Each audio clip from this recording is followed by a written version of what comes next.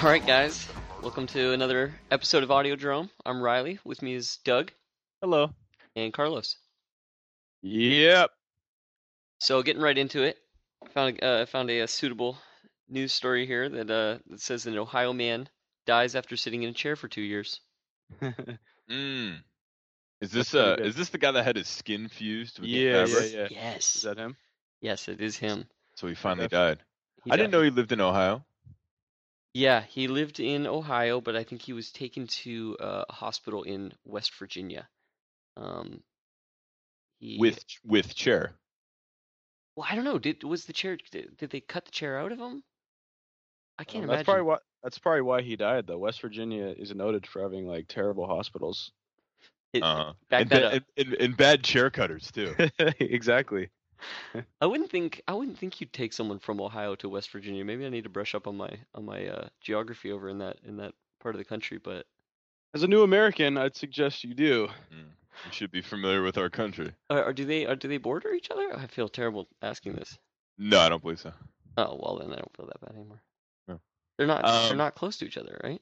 No, not at all. Oh, you know what? Yes, they are. They border each other. I just looked it up. How embarrassing! We should probably start How embarrassing for us all. Nope, I'm leaving it. No, of course. Ohio and West Virginia? Yeah, I would not have thought that. But anyway, that should not be the bordering? focus. So you guys had heard about this guy, I guess. It was from a little while ago. Yeah, definitely. And his girlfriend like basically enabled him by like taking care of him and feeding him, while there was like maggots and feces, basically, and his skin obviously fused to the leather or whatever. I mean, this is ridiculous. Why is this happening? I thought I was reading a synopsis of 7 at first, but yeah, seriously, it's a 7, and it always comes up. It's terrible. So, did they say exactly like what he died from? He didn't just die. I just want to. This is just a man who has died. Apparently, you had heard it. I think we should cut that out. Wait. He didn't recently die? He died in April. Oh, I didn't know. I didn't know he died though. I feel like I've already heard this. You probably heard it in April. Yeah, it's all good. Since you knew all the facts about it, he was a 43 man. 43. He was one of those 43 men. You know them. He was a 43-year-old man, and he just sat down one day. Just fused up. I've had it. Yeah, his knees started to hurt. He sat down. He refused to get up, and eventually fused to the chair, and died. And I might be completely incorrect here, but I think the whole skin fusing to the fabric thing, that's not the only time that's happened. I think I remember reading multiple stories about this. Yeah, well, I think what happens is you get like bed sores, and then the bed sores try to heal, and they like getting a Band-Aid stuck in you. I'm just guessing here, but this makes sense to me. It's kind of fuses to the upholstery with all the plasma and stuff, and that's just a cycle that continues, and next thing you know, you're fused to the upholstery.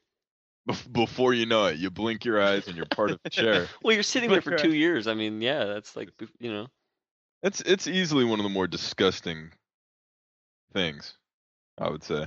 Well, I think it's safe to say that he lived a good life, a full life. Oh, that's sad. Well, the thing is, I think the point we're missing here is the relationship he had with his girlfriend. I think that is the true testament to love. This guy basically handicapped himself, and she was there for him every step of the way. To me, that's beautiful. It's a beautiful thing. That's depressing. Super depressing. Yeah, what's her deal? I'm very curious about this. Maybe he was super handsome, and she didn't think she could do better. He probably was super handsome. He sounds like a handsome guy. That's why he sat in a chair. Every time he went outside, girls kept hitting on him. He was like, enough is enough. He was sick Enough of it. is enough.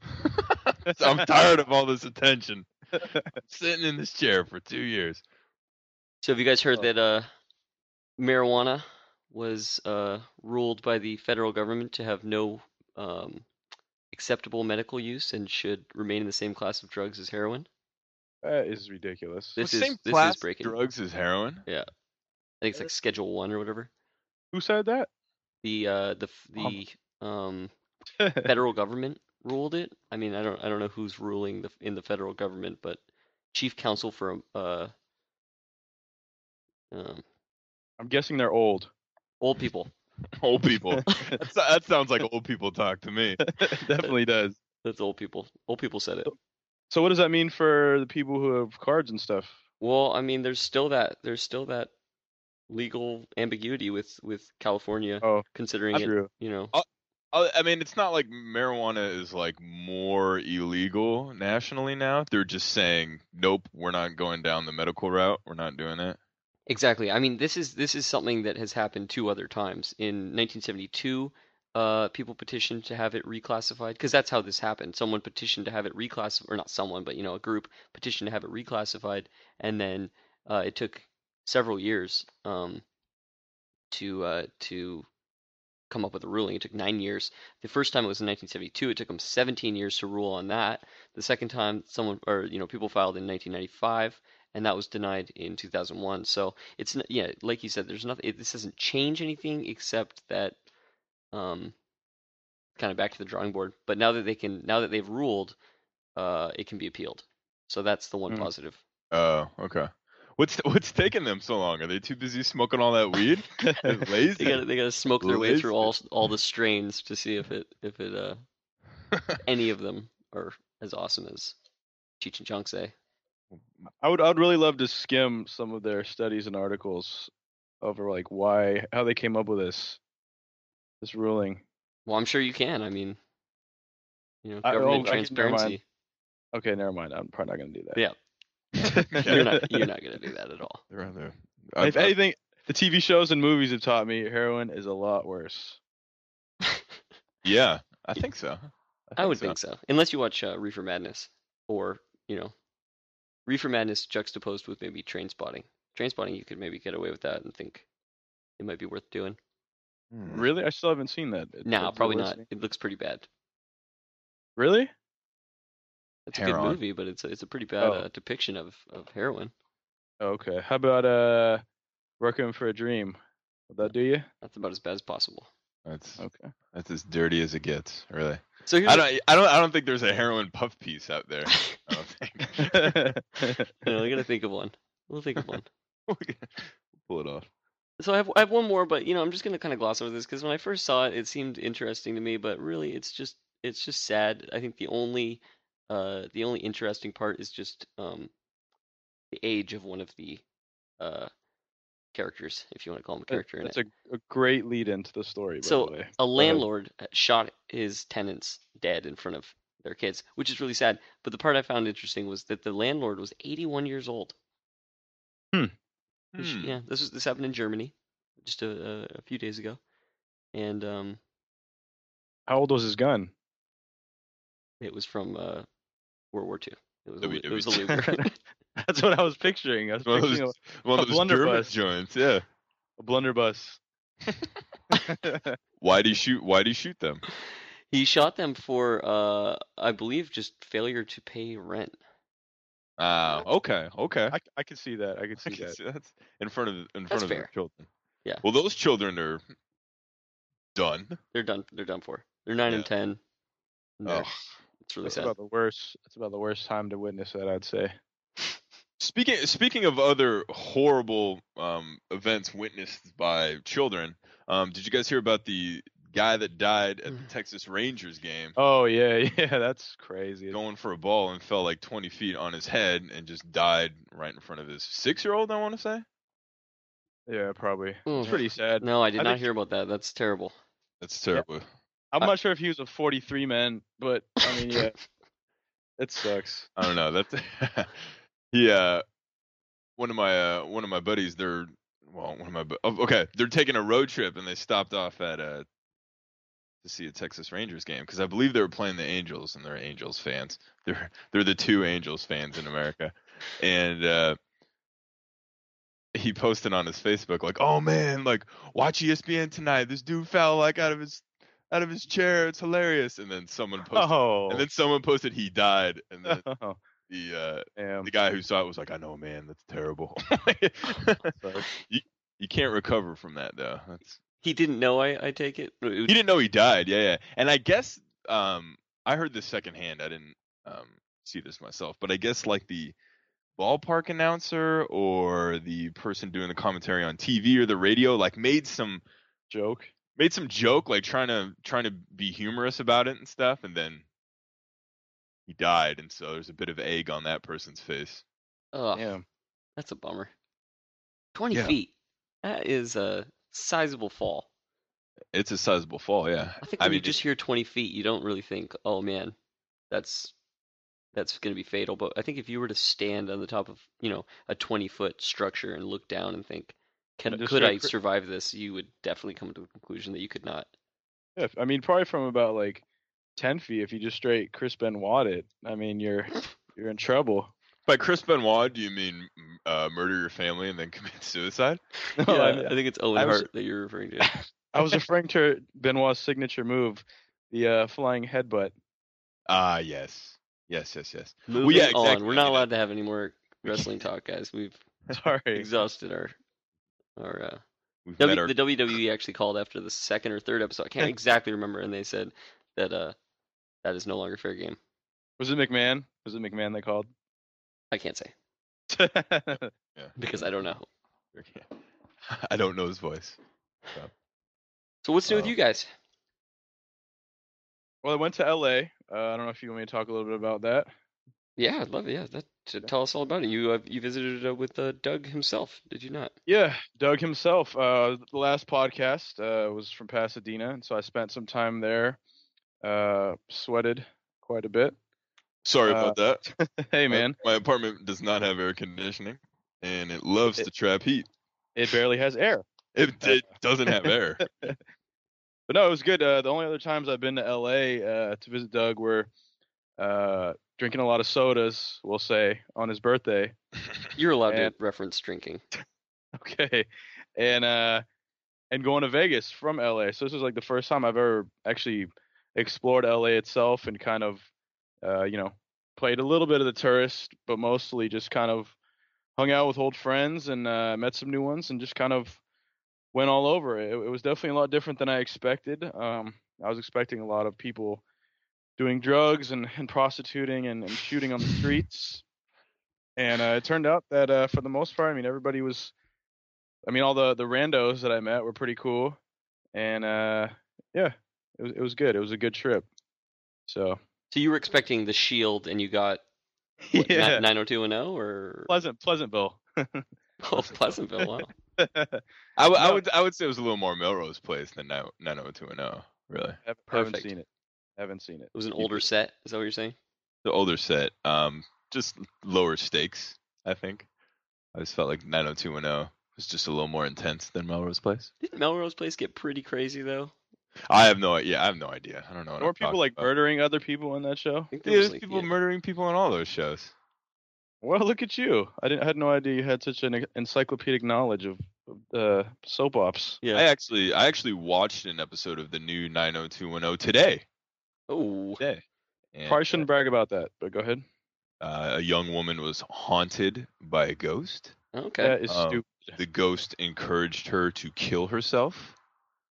A young couple freshly graduated from high school got married because they love each other, but also the male is terminally ill with cancer. Oh my god. The mother of the bride did not agree with the marriage because he was terminally ill and didn't like the idea that her daughter was going to be a widow at 25. This is all one episode? It's all one episode, yeah. And it's funny because like I'm watching this, my girlfriend's roommate was watching it, so I was watching it. And like I felt like I knew exactly what was going on the whole time. Like I don't know. Like I feel like if I watch any other show after it's been on for like, I mean, the new 90210 has been on for like 4 years or something. I mean, it's been on for a little bit. It's been a while. But I just started watching it and like I felt like I didn't ask any questions about what was happening. Like it just really spoon feeds you. It's kind of nice. That is kind of nice. That's how you tell it's good TV. That's how you know it's TV and it's good writing. When you don't have to follow along. Yeah. It's just so predictable and spelled out that it is clear as day. Mm-hmm. Did Annalyn McCord look confusingly attractive? Don't know who that is. Blonde with curly hair. Skinny blonde with curly hair. Skinny blonde with curly hair. She might have straight hair in this episode that I watched. She was in Nip Tuck for a while. Nip Tuck. Oh, really? I didn't recognize anyone. A young man from The Wire is like a main character on 90210. Michael, yes. Yeah. Yes. It's very. So I don't know how I know that. But I like him. Yeah, he's great, but he's not too good in the show. Anywho, Los Angeles, a lot like Melrose Place. Well, Melrose Place took place in Los Angeles, and it was accurate, if nothing else, from what I understand. Yeah, absolutely. So, Carlos, did you have any dreams while you were down in Los Angeles that you'd like to share, or did you have any dreams? That was kind of the thing. I actually did not have any dreams in LA, partly due to the fact that you lived all your dreams in LA. You didn't dream them, you lived them. That's definitely not what I was going to say. Okay. Were you blackout drunk every time you went to bed? Is that what you mean? Blacked out is a very strong word. But I definitely partook in some fun in that way. And so when I do that, I kind of just sleep like the dead. Yeah. Oh yeah, there you go. Yeah. But no, and I came back, and I'm sure that's no coincidence, because sometimes this happens. My brain, I'll watch a movie that night, and then later while I'm sleeping, I'll have some sort of dream that's quasi related to the movie I just watched. Sure. And so I watched Black Swan a couple nights ago, the Darren Aronofsky movie. It's very good if any listeners have not watched it. And a quick little, I guess, theme of it would just be kind of the young innocent, I guess that's the best way to explain it, female, and she's kind of going up against the young and kind of edgy female for a lead position in a ballet. And the kind of dichotomy as well as relationship between the two females is pretty interesting. But anyway, so this dream was very weird, and one thing that happens to me sometimes in dreams is I will have familiar faces in them, like people that I know or that I used to talk to. And a lot of times what will happen is when I wake up the next day, I'll remember that they were familiar, but I won't remember like exactly who it was. If that makes any sense. Mm-hmm. So that's kind of what. Go ahead. You'll know it was somebody that you knew, but you can't remember who it was. Exactly. Yeah. So for instance, in this dream, it was basically kind of this kind of sweeping romance. Me and this blonde chick, who I guess in this case would kind of play the part of the Natalie Portman, kind of more innocent, kind of wholesome, take them home to mom type chick. And we're going to Paris, and we're going to the bullfights in Spain. I don't know why we did that. It's kind of weird. Cool. But it is. But and no sexy stuff involved. So if you're listening for that, don't get excited. Tune out now. If you're listening for that, seriously, you have problems. You're listening to the wrong show. Yeah. Well, if you're listening for that, I'll text you my number. But anyway, so yeah, it was just pretty much this big romantic scene where we're just kind of cupcaking. I don't know if you guys know what that means. I have no idea what that is.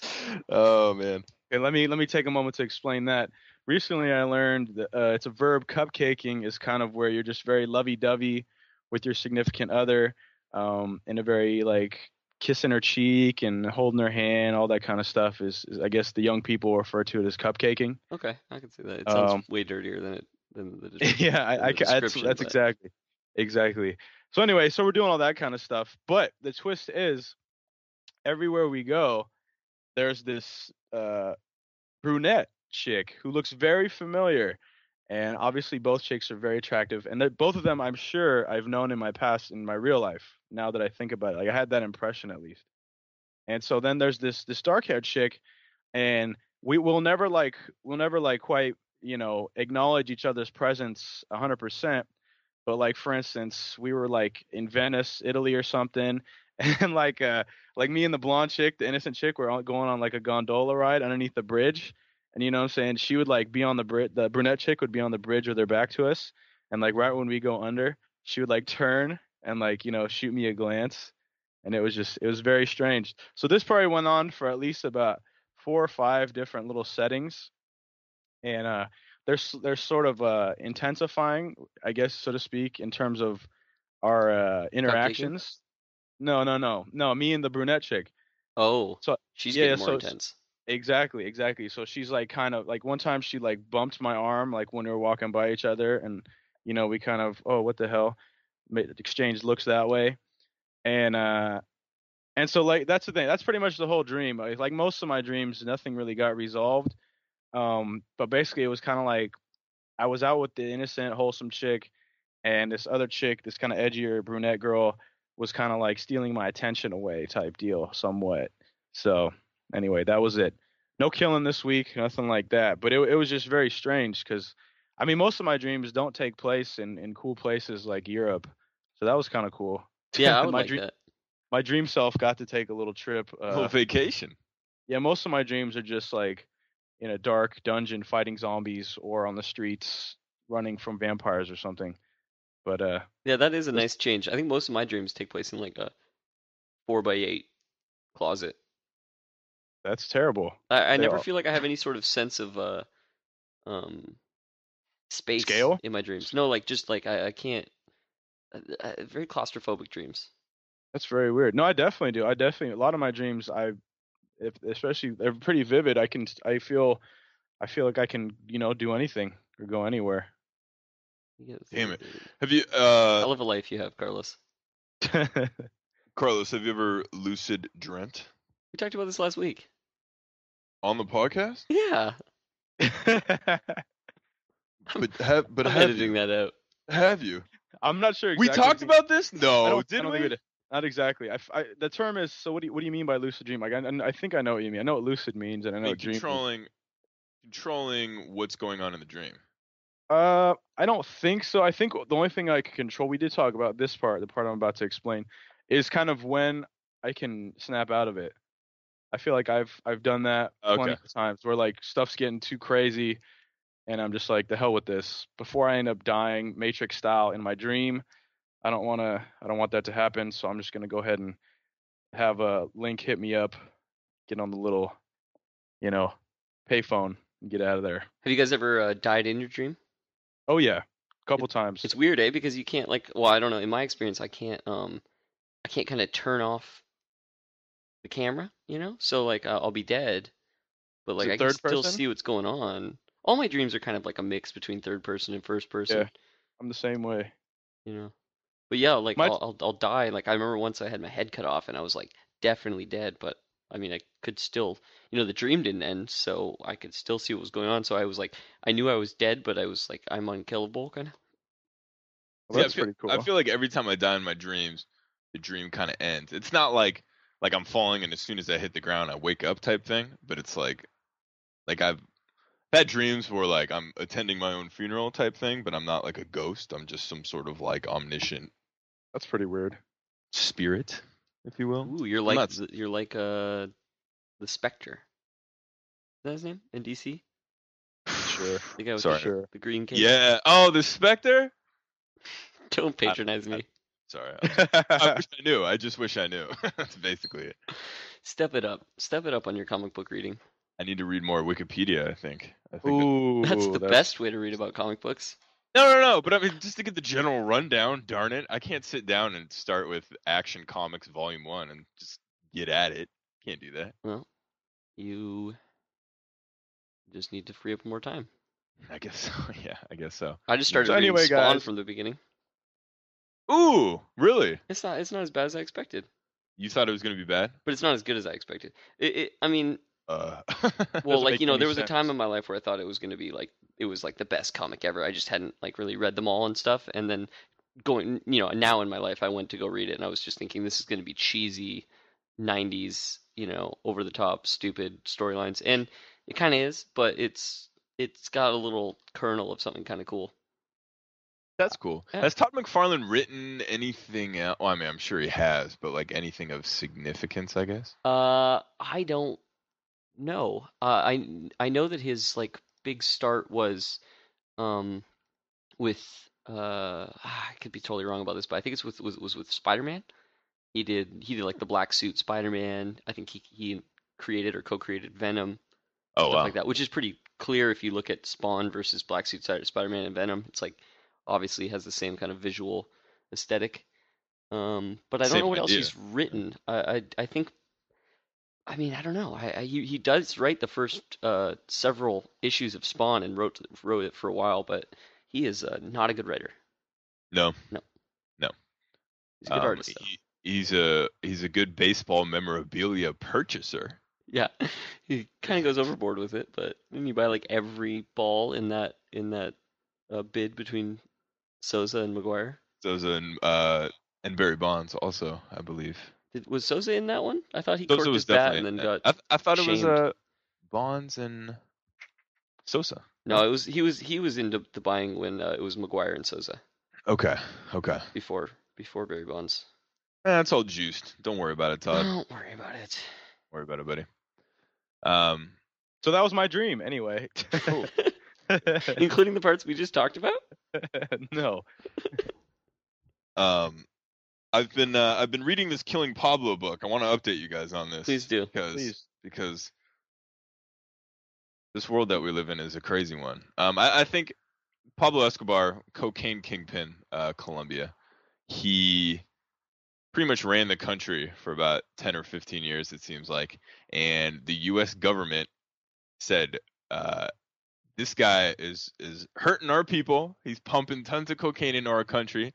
And I hadn't really thought of this, which is maybe just stupid on my part, because I'm sure you guys have, is that people are buying cocaine and that money just goes back to Colombia. Mm-hmm. Like it doesn't come back into the American economy. So tons of money's just leaving the country. Tons of drugs are coming into the country. So the government starts this big task force, Delta Force, to take down Pablo Escobar. But before all that, or kind of while America's like, okay, we need to stop this guy, the Colombian government's trying to deal with Pablo Escobar. And the way Pablo Escobar gets stuff done, and I sort of talked about this, I think it was a couple podcasts ago, is that Pablo Escobar is just like, look, either take my bribe or I kill you. And he just stuck to his word. And he just killed anyone that got in his way. He didn't care who it was. If anyone spoke out against him publicly, that dude was dead. And so basically the Colombian government as a whole is just afraid to mess with Pablo Escobar. And so he uses like car bombs, and he blew up a couple planes, and just random shootings and stuff. And so eventually the Colombian government's like, all right, like we need to cut a deal with Pablo Escobar, like negotiate with terrorists, basically, is what they decided to do. Which is very interesting. And so Pablo Escobar said, I'll surrender myself under my own terms. And he demanded that he be put in a prison built by his people, monitored by his own people, like as working as prison guards. Like not his own people, like the Colombians, like his own actual crew. Yeah, his crew. Oh. Or I mean, maybe not people in the cartel, but just not random people assigned by the government. Handpicked people. He handpicks the people pretty much, yeah. I'll go to jail built by my handpicked people and run by my own handpicked people. His jail is incredible. So eventually, the Colombian government's like, absolutely not. Are you kidding me? No. But so Pablo's like, all right, like, and so he just keeps killing people. And Escobar really worked the media in saying that, he presented himself as like a national hero, and that like the Colombian government was working with the United States government, and so they're working with the gringos. Hey. Sorry, my bad. Big capitalism conflicts and stuff like that. And so he would come out and say, the government's working with America. I'm a true Colombian. I will die in this country, blah, blah, blah. So eventually the Colombian government goes, all right, just we'll give you what you want, man. Stop killing people. And so he has this he has this prison built on the side of a hill, basically, and it's I guess at the beginning, my understanding of it was at the beginning of the whole thing, it seemed sort of legit, but then as time went on, trucks kept coming in and delivering like just big screen TVs and couches and stuff. And there's a photo in the book of his quote cell, and it just looks like a luxury hotel room basically. Oh. And so eventually the Colombian government said, we know this is going on because there are people internally like signing off on these supplies too. And so the president, I forget his name, but the president's like, look, we need to take him by force and put him in another prison. I need people to help me with that. And everyone's like, I'm not doing that. I'm going to die. Are you kidding me? I'm not doing that. So one guy eventually volunteers. He goes in. He gets taken hostage. And so they get a big military force. One guy. Oh, and then that's the funny thing. Like, well, I guess the president didn't like sign off on that, but the one guy, he was like the attorney general or something. I don't know, or like the equivalent of such. He went out there and like the one of the higher up military officials was like, yeah, you should just go in there and talk to Pablo Escobar and explain to him the situation. And he was like, all right, sure, let's do that. And so he goes in there, he gets taken hostage. And so they get a big military force to get him out. And so they eventually do get him out, but Pablo Escobar escapes. And that's where I am in the book right now. Escapes his own prison. He escapes his own luxury prison. And so, and it just gets me thinking about how not cool, the concept of being above the law is. Like, cool. Like cool was definitely the word you were looking for. It's cool. I mean, it's horrible. I mean, people that are above the law are doing bad things. It's horrible for everyone else that's regular, but it's really cool for the person that's above the law. Really cool. I mean, he's more powerful than the government, and it made me think of John Dillinger. I mean, my extent of my knowledge of him is basically Public Enemies, the film. Mm-hmm. But I mean, the FBI, unless that movie's full of crap, and no, I remember this. The FBI was created essentially to track down people like John Dillinger, and so he created government branches and stuff. And it got me thinking: could anyone be above the law in the year 2011? And I don't think so. I don't think that's possible anymore. Well, I mean, I think people these days are above international law. Like, I mean, potentially Osama bin Laden, stuff like that. It's like you're above. Or beyond what we can kind of control.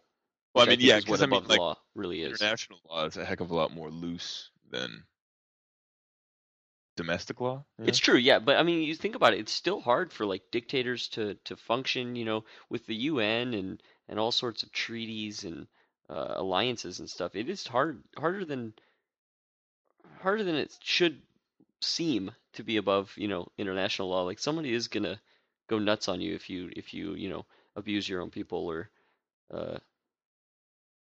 try to attack other countries. And so to kind of be able to operate like that, there is definitely some sort of outlaw sort of I don't know what I'm trying to say. Yes, I hear you. And I think one of the things most interesting about the whole Pablo Escobar thing is that this was in 1990. It's talking about like President Bush and Dan Quayle and all this stuff. And I didn't realize it was that recently. Very, very recent. Very recent. Yeah. Which makes the whole thing a lot more crazy. Because, like Dillinger, it's like, they just didn't have the means. They didn't have the means to get him. And I guess in Colombia, they didn't have the means either. But America sank millions and millions of dollars into trying to get this guy in the year 1990. And he gave them a run for their money, for sure. I would say definitely one very important thing that the best outlaws have in common, I would say, is that they get the people on their side, and so that gives them a myriad of places and methods of eluding capture or confrontation. Yeah, that's a good point. You look at Robin Hood. He stole from the rich to give to the poor. Robin Hood. I don't know why you're laughing at that. Was it the pronunciation? Reasons. Is that it? That was one of them. That's what got me a little bit. Robin Hood. Robin Hood. Yeah. Mr. Hood. Partly because Robin Hood's not real. That's fine, but he's an OG outlaw, and he got the people on his side. They wanted to help him because he helped them. Yeah, but isn't he like all good though? I'm not super familiar with the Robin Hood story, but no, dude, he raped and pillaged. No, sure. he did. I don't know. I don't know. He robbed from the rich and gave to the poor. And yeah, there you go. Looked really fancy.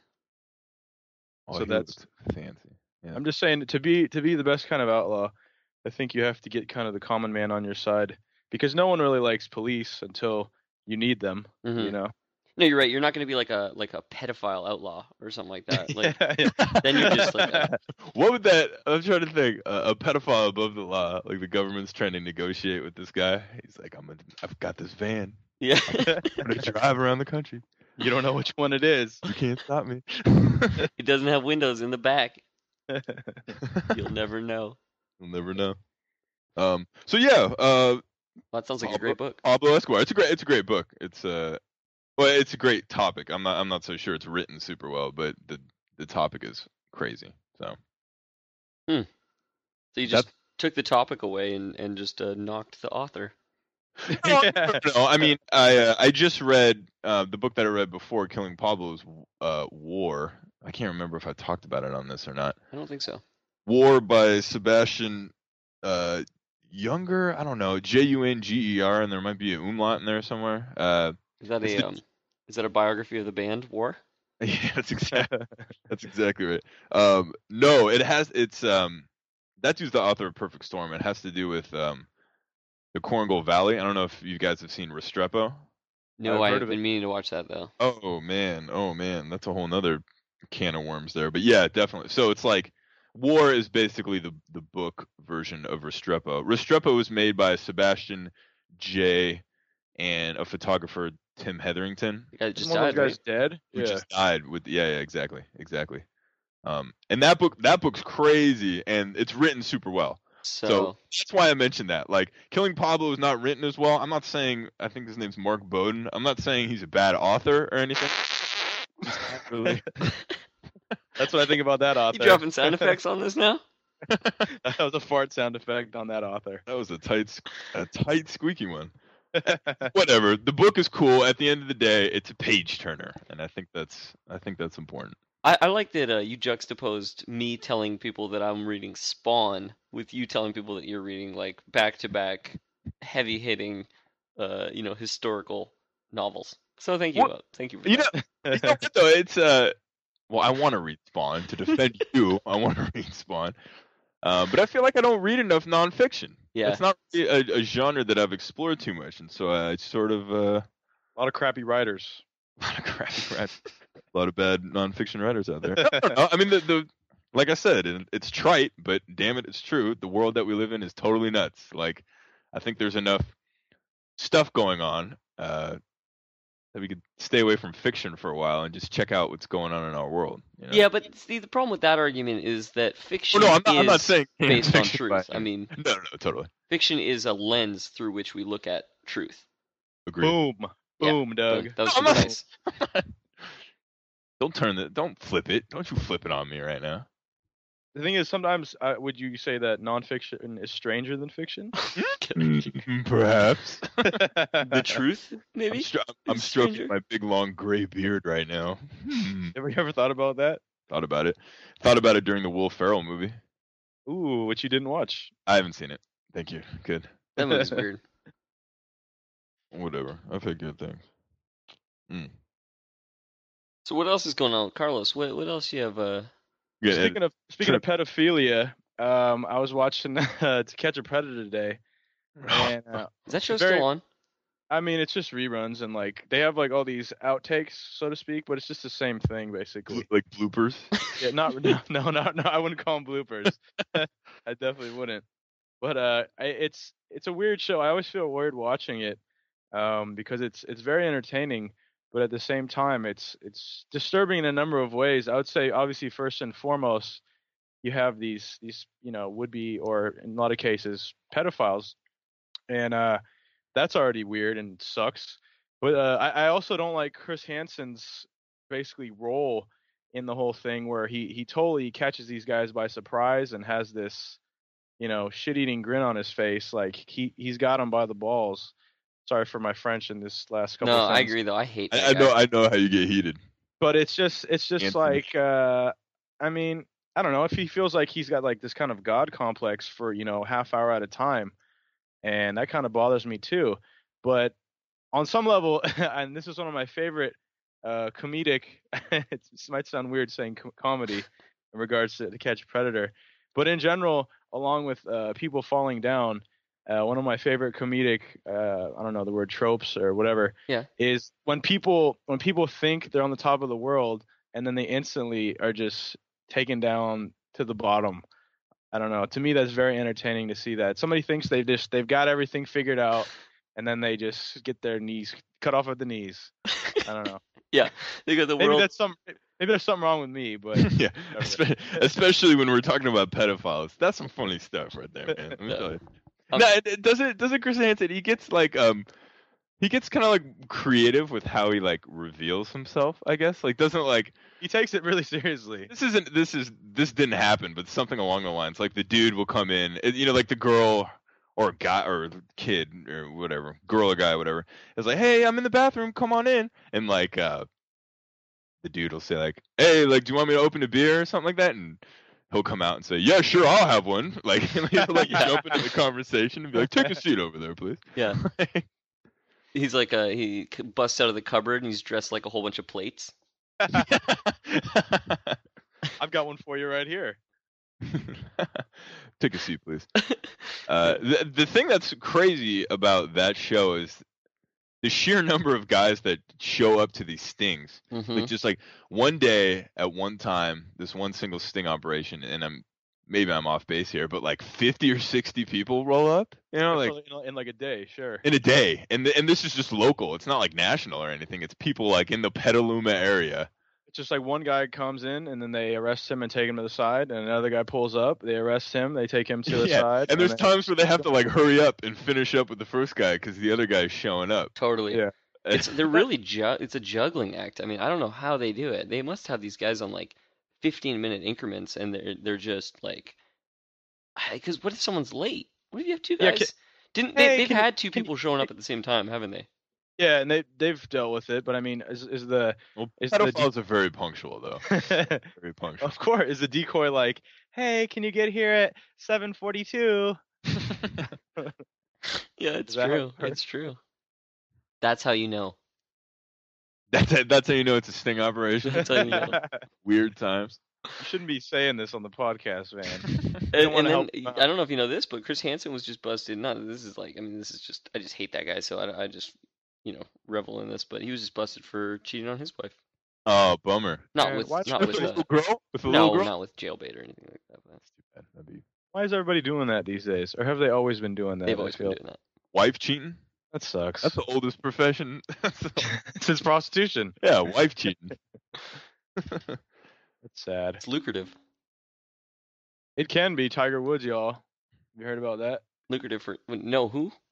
Tiger Woods. Is that a mascot for someone? Okay, never mind. I don't watch sports. I know. You read comic books. I should have never brought that up. That's good. That's good. It's fine. Carlos, what are you reading? You're always reading some interesting stuff.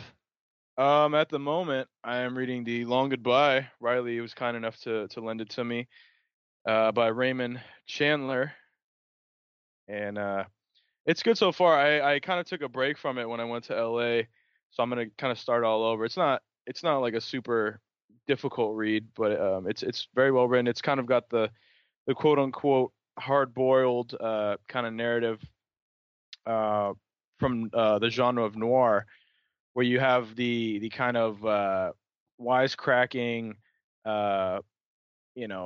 intelligent, but also kind of a loser in a way. Yeah, down on his luck, kind of. Detective, and he's kind of embroiled in this scheme uh, of multiple sources, and he kind of just gets in his own way a lot of times by getting in other people's problems, and so that's interesting. It's one of my favorite genres of entertainment, definitely, because there's always some sort of bigger picture, which I think is very cool. It starts off maybe with somebody getting murdered, but in these kind of stories, there's always, somebody that's very influential or big at the top that's kind of ordering these things, and to see kind of the interaction between the detective and the femme fatale character and the kind of head honcho, it's it's very tense and very kind of touch and go a lot of times. The detective always puts himself in these situations where he's about to get killed or what have you, and it's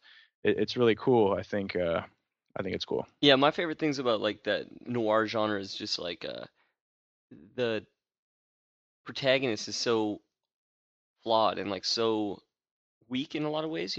They're not like these superheroes that are just, or these super sleuths even that are figuring things out. They're just kind of like they take beatings, they get left for dead, they're messing up, they miss clues, and They it's let just chicks take advantage of them. They're alcoholics. constantly, and it's just it works really well, and also it doesn't rely on big M. Night Shyamalan type twists. It just relies on Right. subtle little through lines and plot connections that Which are don't cool seem though. Shyamalan convenient. twists are really cool. So No, I'm so sick of movies. Every movie having a big twist, and if it doesn't have some like secret ending, then it's not not beloved good. by everyone.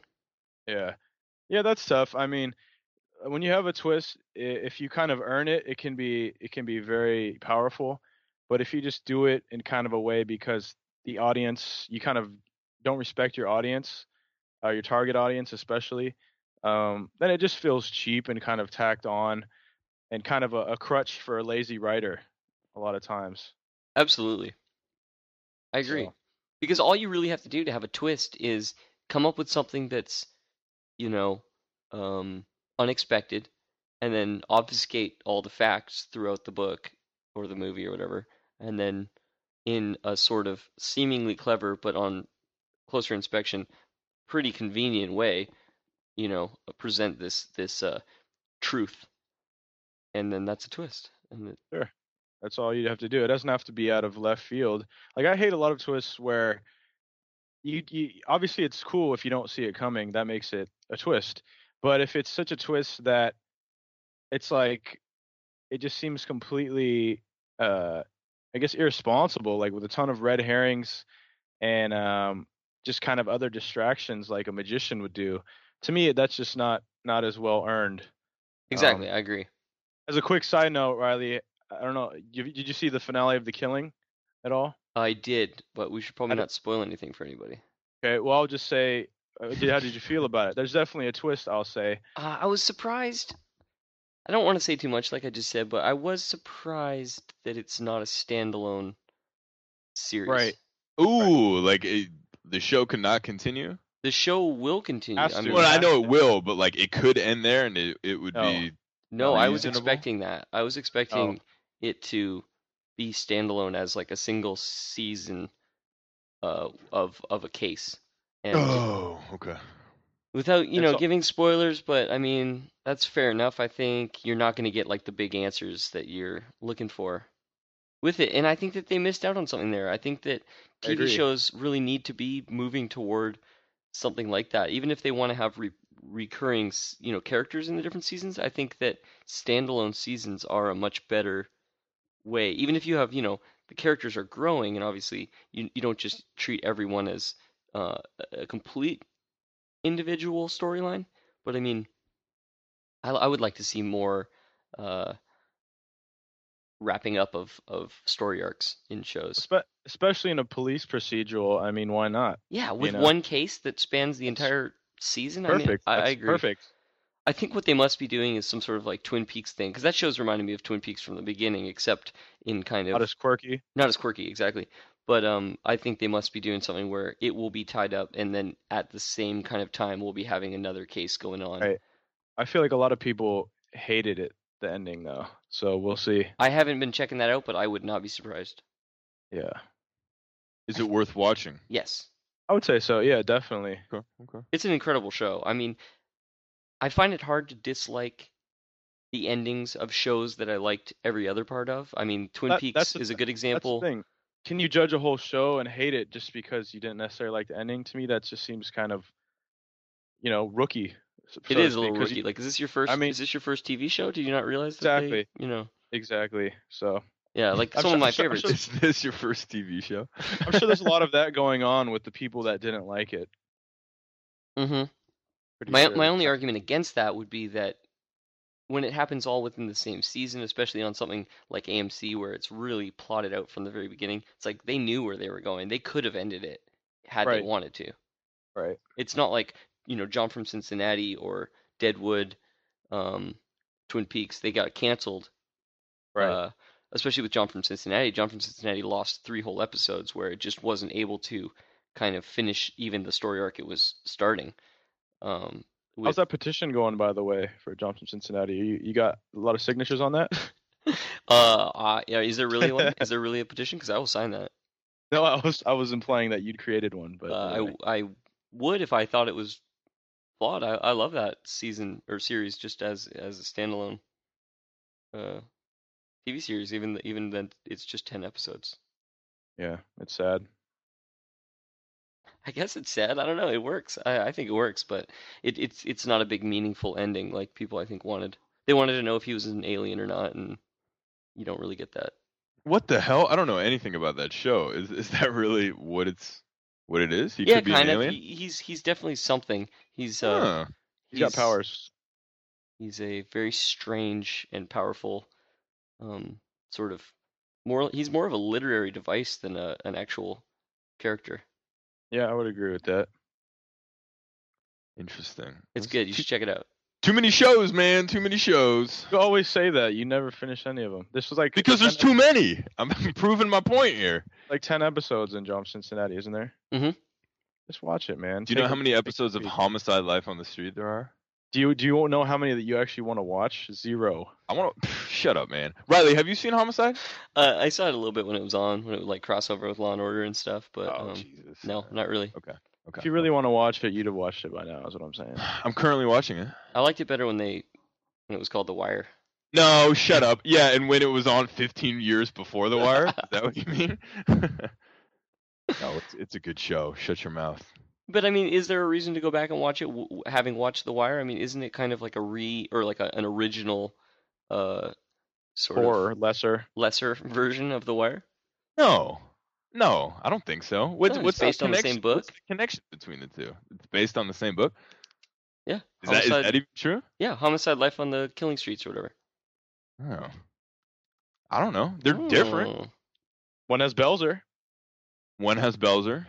That's all you need to know. I don't know. I don't see the connection between the two, really. I mean, Baltimore, and homicide and cops and stuff, but I don't. Yeah, same writer. There's no drugs going on, at least at this point. Same writer? No, I don't think so. Really? Yes. David Simon. I'm just blowing it then. I'm blowing it. You had a good run, Doug. You watched a lot of it. It was cool when you watched it, so that's good. Why did you buy it if you didn't know all these things? These to me are the selling points. Well, you bought it because of the case it came in. Have you seen that case, man? That is a beautiful case. I'm looking this up right now because I'm very okay. Well, it wasn't created by the man that you mentioned, Paul Anastasio. That's him. Maybe I'm way wrong, but it's definitely based on David Simon's book Homicide: Life on the Killing Streets. So it's not the same writer. Or a year on the Killing Streets. So I'm right. I guess you're right. Just checking. Just checking. The book was subsequently fictionalized as the television drama Homicide: Life on the Street, on which Simon served as a writer and producer. Oh, he did write for it. Okay. Fair enough. He just probably didn't have the control he had with The Wire. Oh, that's a great show. I don't know why. First 7-Up, now Homicide. I don't know what's wrong with you guys. You're just bagging on things I enjoy. That's it. So I think we should wrap this up. And it was good talking to you guys. We're gonna go out with an interview I did recently with a really interesting guy. and I hope you enjoy it. It was my first, so be easy on me. And it was good talking to you, Carlos. Thank you as always. And Doug. It was a pleasure. Thank you all. We'll see you next time. Bye.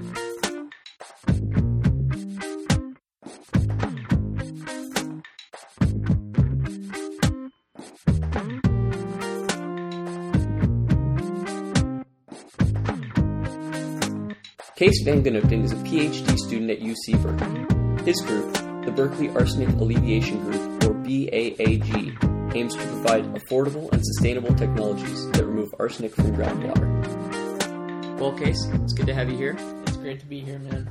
Thanks a lot. Thanks for coming out. My pleasure. So, we're talking today about basically arsenic in the water, and what you were doing at University of California, Berkeley. That's right. So tell me a little bit about the program you're in right now. So I'm in the Department of Civil and Environmental Engineering, but really my emphasis, I think, is more chemistry than anything else, especially soil chemistry and geochemistry. Okay. And a lot of the work I do has to do with using synchrotrons. Explain those just a little bit. Right. So a synchrotron is... oftentimes they're attached to linear accelerators. Like the one at Stanford is attached to the Stanford Linear Accelerator Center. Okay. And in synchrotrons, really what they're used for is they can produce really sensitive X-rays. And these X-rays are a very specific energy. And I use these X-rays to characterize the particles that we're making. And I guess I should probably talk a little bit about the particles. Please do. The particles that you are making deal specifically with arsenic. Yes. How so? So our technology is a very cheap and efficient way of removing arsenic from drinking water that's been contaminated with arsenic. Basically what we do is we insert just your normal kind of iron sheets of iron or iron nails into the contaminated water, and we pass an electric current through the pieces of iron using a simple power source like a car battery or a PV cell. And this corrodes the iron in the same way that an iron pipe corrodes, and that produces rust. And, a lot of times you don't really think of rust as being... You think of rust as being like a nuisance, I guess you could say. But rust is incredibly reactive. The surface of rust is extremely reactive, and arsenic, when it encounters rust, binds to the surface of it. And so to remove the arsenic in the drinking water, after we pass this current, we produce the rust. Arsenic binds to the surface of the rust, and you can remove the arsenic by removing the rust through filtration or gravitational settling. Okay, so you mentioned gravitational settling. I take it that this is something that is currently used for arsenic removal? In this field, this process is called electrocoagulation.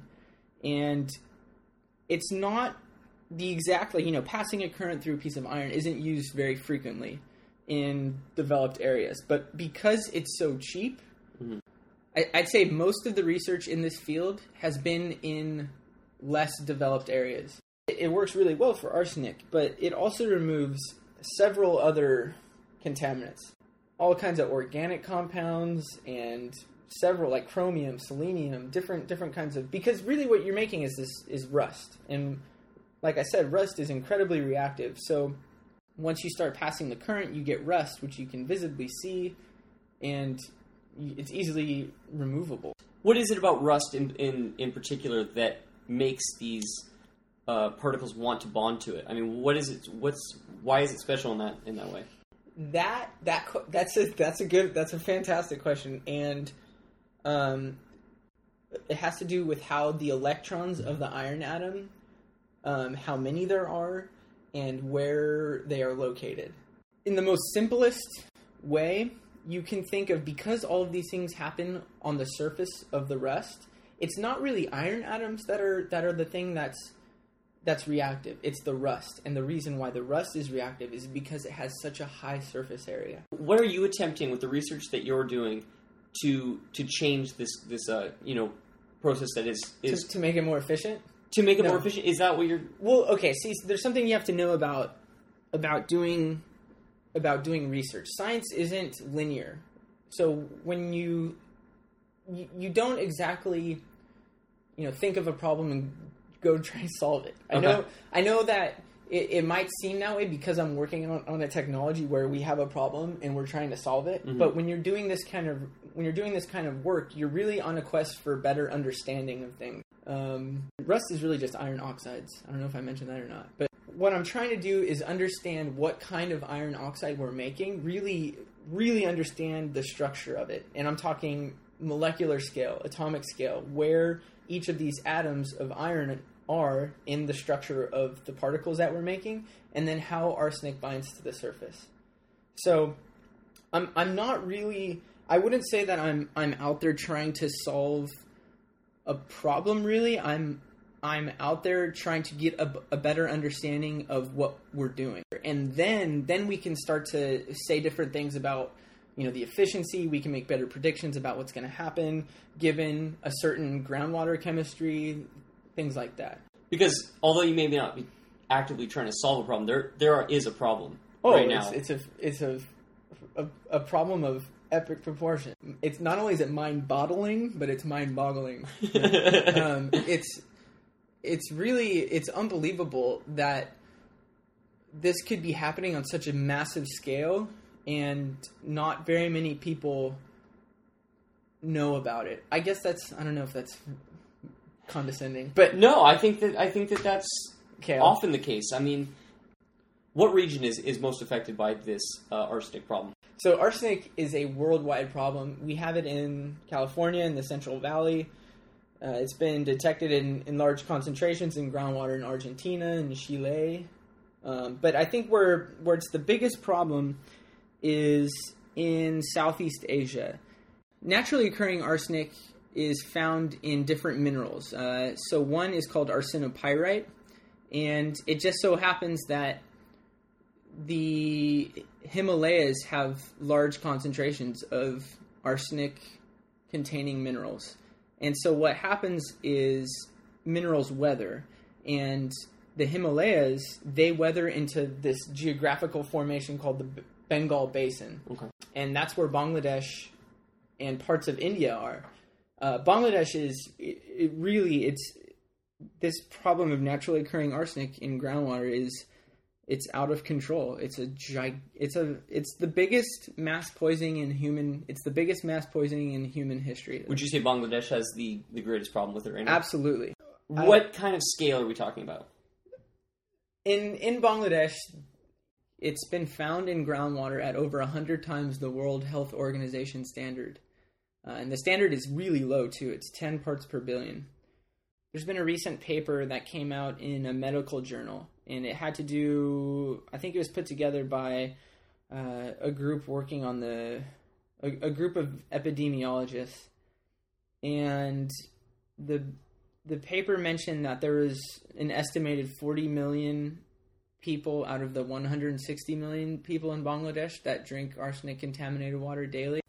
It's very difficult for groups working on arsenic remediation to work in Bangladesh. And that's because some recent legislation made it so that the sludge from arsenic removal treatment is considered to be radioactive. So you have to dispose of it in a concrete landfill. And when you're trying to treat arsenic in the cheapest and most efficient way, that's going to kill most of your work. I suspect a big reason why is because this problem has been going on for decades. And that part of the world has been a subject for research for many years. And so a lot of institutions go into these countries and they do research. They interview people, they take hair and nail samples, and then they never come back. And the people that are living there they nobody's doing anything for them. So when they go to these countries, they do what they have to do for their research, but the people are still there. And eventually, I mean, I would be really pissed if somebody came into my house and said, "Can we take some hair samples?" And then, I don't know, I'm sure they didn't promise them clean water or something like that, but you might think that. Yeah, I think there's an implicit promise of clean water. If someone's coming, I think you mentioned it's from the 70s. We've been going over there and saying the same thing. Yeah, that's one of the most interesting things about this whole problem is that, in Bangladesh, they have a really high population density, and the sanitation in that country is not so good. So they have the surface water has really high levels of pathogens, and so an aid organization, I think it was UNICEF, went in there in the 1970s and said, "Okay, let's dig hundreds of thousands of groundwater tube wells all throughout the country." But one of the contaminants that they did not test for was arsenic. And so now the surface in Bangladesh and in parts of India, the surface water is really bad. The quality is terrible. But you have a groundwater well in your backyard that you can walk 10 steps out of your house, pump groundwater out of your tube well in your backyard. It looks great. It tastes great. It has all of the elements that our bodies need: calcium, magnesium, phosphate, etc. But it also has arsenic. When you drink this water over a period of time, then you start to get arsenic poisoning. And arsenic poisoning is a debilitating disease. It has one of the problems with arsenic poisoning is that it has a high latency period, meaning that it takes a long time for you to show the signs. And so one of the first signs that you show, or that people with arsenicosis, which is the disease, the first signs of arsenicosis are these welts on the palms of your hands and the bottom of your feet. But you get these sores on your palms, and they're very painful. And just to confound all of these problems, most of the people that are living in this world, they make $2 a day, and they work for sustenance. They work for their food that day. And when you can't work because your hands hurt so bad because you have these lesions on your hands, I mean, you can't feed your family. You're not going to eat. And that's a whole nother issue. Okay, so UNICEF went in there, dug a whole bunch of groundwater wells, and that happened in the 70s. And it was because they wanted to stop people from drinking the surface water. Because surface water, when you have a diarrheal disease like cholera or something like that, I mean, there's no 10-year latency period like there is with arsenicosis. So you get these diarrheal diseases, and if you don't have clean water, your cholera kills you very quickly. So they really ended up trading a short-term problem for a long-term problem. Exactly. Because you can't see arsenic or taste it or touch it or smell it, oftentimes there's a lot of misinformation in the areas where arsenic is a problem. And that is a huge challenge to implementing a technology, because you might be in a village where people have no idea that they're drinking groundwater contaminated with arsenic. And so that part of the problem is, it's not a technical problem per se. And I think a lot of institutions, a lot of laboratories, a lot of researchers that work on the technical part of removing arsenic from groundwater, that's the part that is often left out of the design, is thinking about the end user. And that's probably the most important part. I mean, you can remove arsenic in the lab, but if it doesn't work in the field, if people don't use it, what's the point? Yeah. How would you implement this? Would this be a household by household sort of process? Would this be, on the thousands, the 10,000s? Would you be doing, well by well? This part of the project is, I think, not a part of research that most universities go through. It's there's two things to think about. One is, what is the role of the university in even getting something implemented in the field? Mm-hmm. So oftentimes researchers, especially at research institutions, they're not charged with the task of getting something implemented. They're charged with doing the fundamental science, the fundamental research. That's something that our group has struggled to understand, is what's our role in getting this technology actually implemented. That, I think, is definitely something that the university system or university institution should think about, is how might this, or what's the best plan to get this thing implemented. But I think the university's role isn't exactly to be the people, in the field getting this thing implemented. That said, so our implementation strategy is really, it's based on a community scale treatment facility. And we call that a community scale water kiosk, where the village runs this water treatment center for themselves. It's the village that's actually purchasing the water from themselves, and all of the money that's made when the water is purchased goes to maintaining the facility. And from there, you can ensure all of the quality control is there. You can ensure that everything is maintained properly. The village also, all of the money that's made from selling the water goes to operating and maintaining the water kiosk. I believe that instead of, really, the way that you change things isn't by giving somebody something. You can go into a country, give somebody a filter, dig somebody a well, but unless you teach them, and ultimately the most important part is empowering them to treat the water themselves, that it's not going to be sustainable. And have you made any advancements that may improve the efficiency of this process? Yes. So I think one of the biggest challenges right now is that when we start to generate the rust, there are these naturally occurring ions like calcium, magnesium, but also silicate and phosphate that constrict the particle size. And that is a practical issue for treatment, because the smaller the particle, the harder it is to remove from the water itself. So even though it's has arsenic bound to the surface, now the challenge is in removing the particle.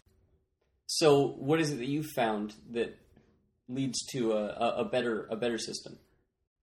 So this is actually kind of an interesting story, because I was in the lab my second semester at Berkeley, and I was just started working on this project, and one of my jobs was to actually get a measurement of how large or how small, just a measure of the particle diameter of the rust or of the iron oxides that we were making. But to use the particle size analyzer, you needed a very high concentration of the rust. So this would take, when we apply the current in a normal test, to generate that high concentration of rust, you would have to leave the current on for several weeks or something like that. So instead of keeping the current on for a long time, we decided to boost the current. And what that did is it accelerated the corrosion of the iron and generated a completely different mineral. And this mineral, it's actually called green rust, believe it or not. That's its mineral name. Like if you go on Google and type green rust, you'll get a whole bunch of mineralogical information. And so when we were doing this, it was me and one of my really good friends, Sarah. Both had no idea what we were doing. But when we actually started making all these particles, we noticed that instead of making orange rust, it's all of a sudden it's dark black, dark green. So we thought we did something wrong. We thought we busted the power supply or something weird happened.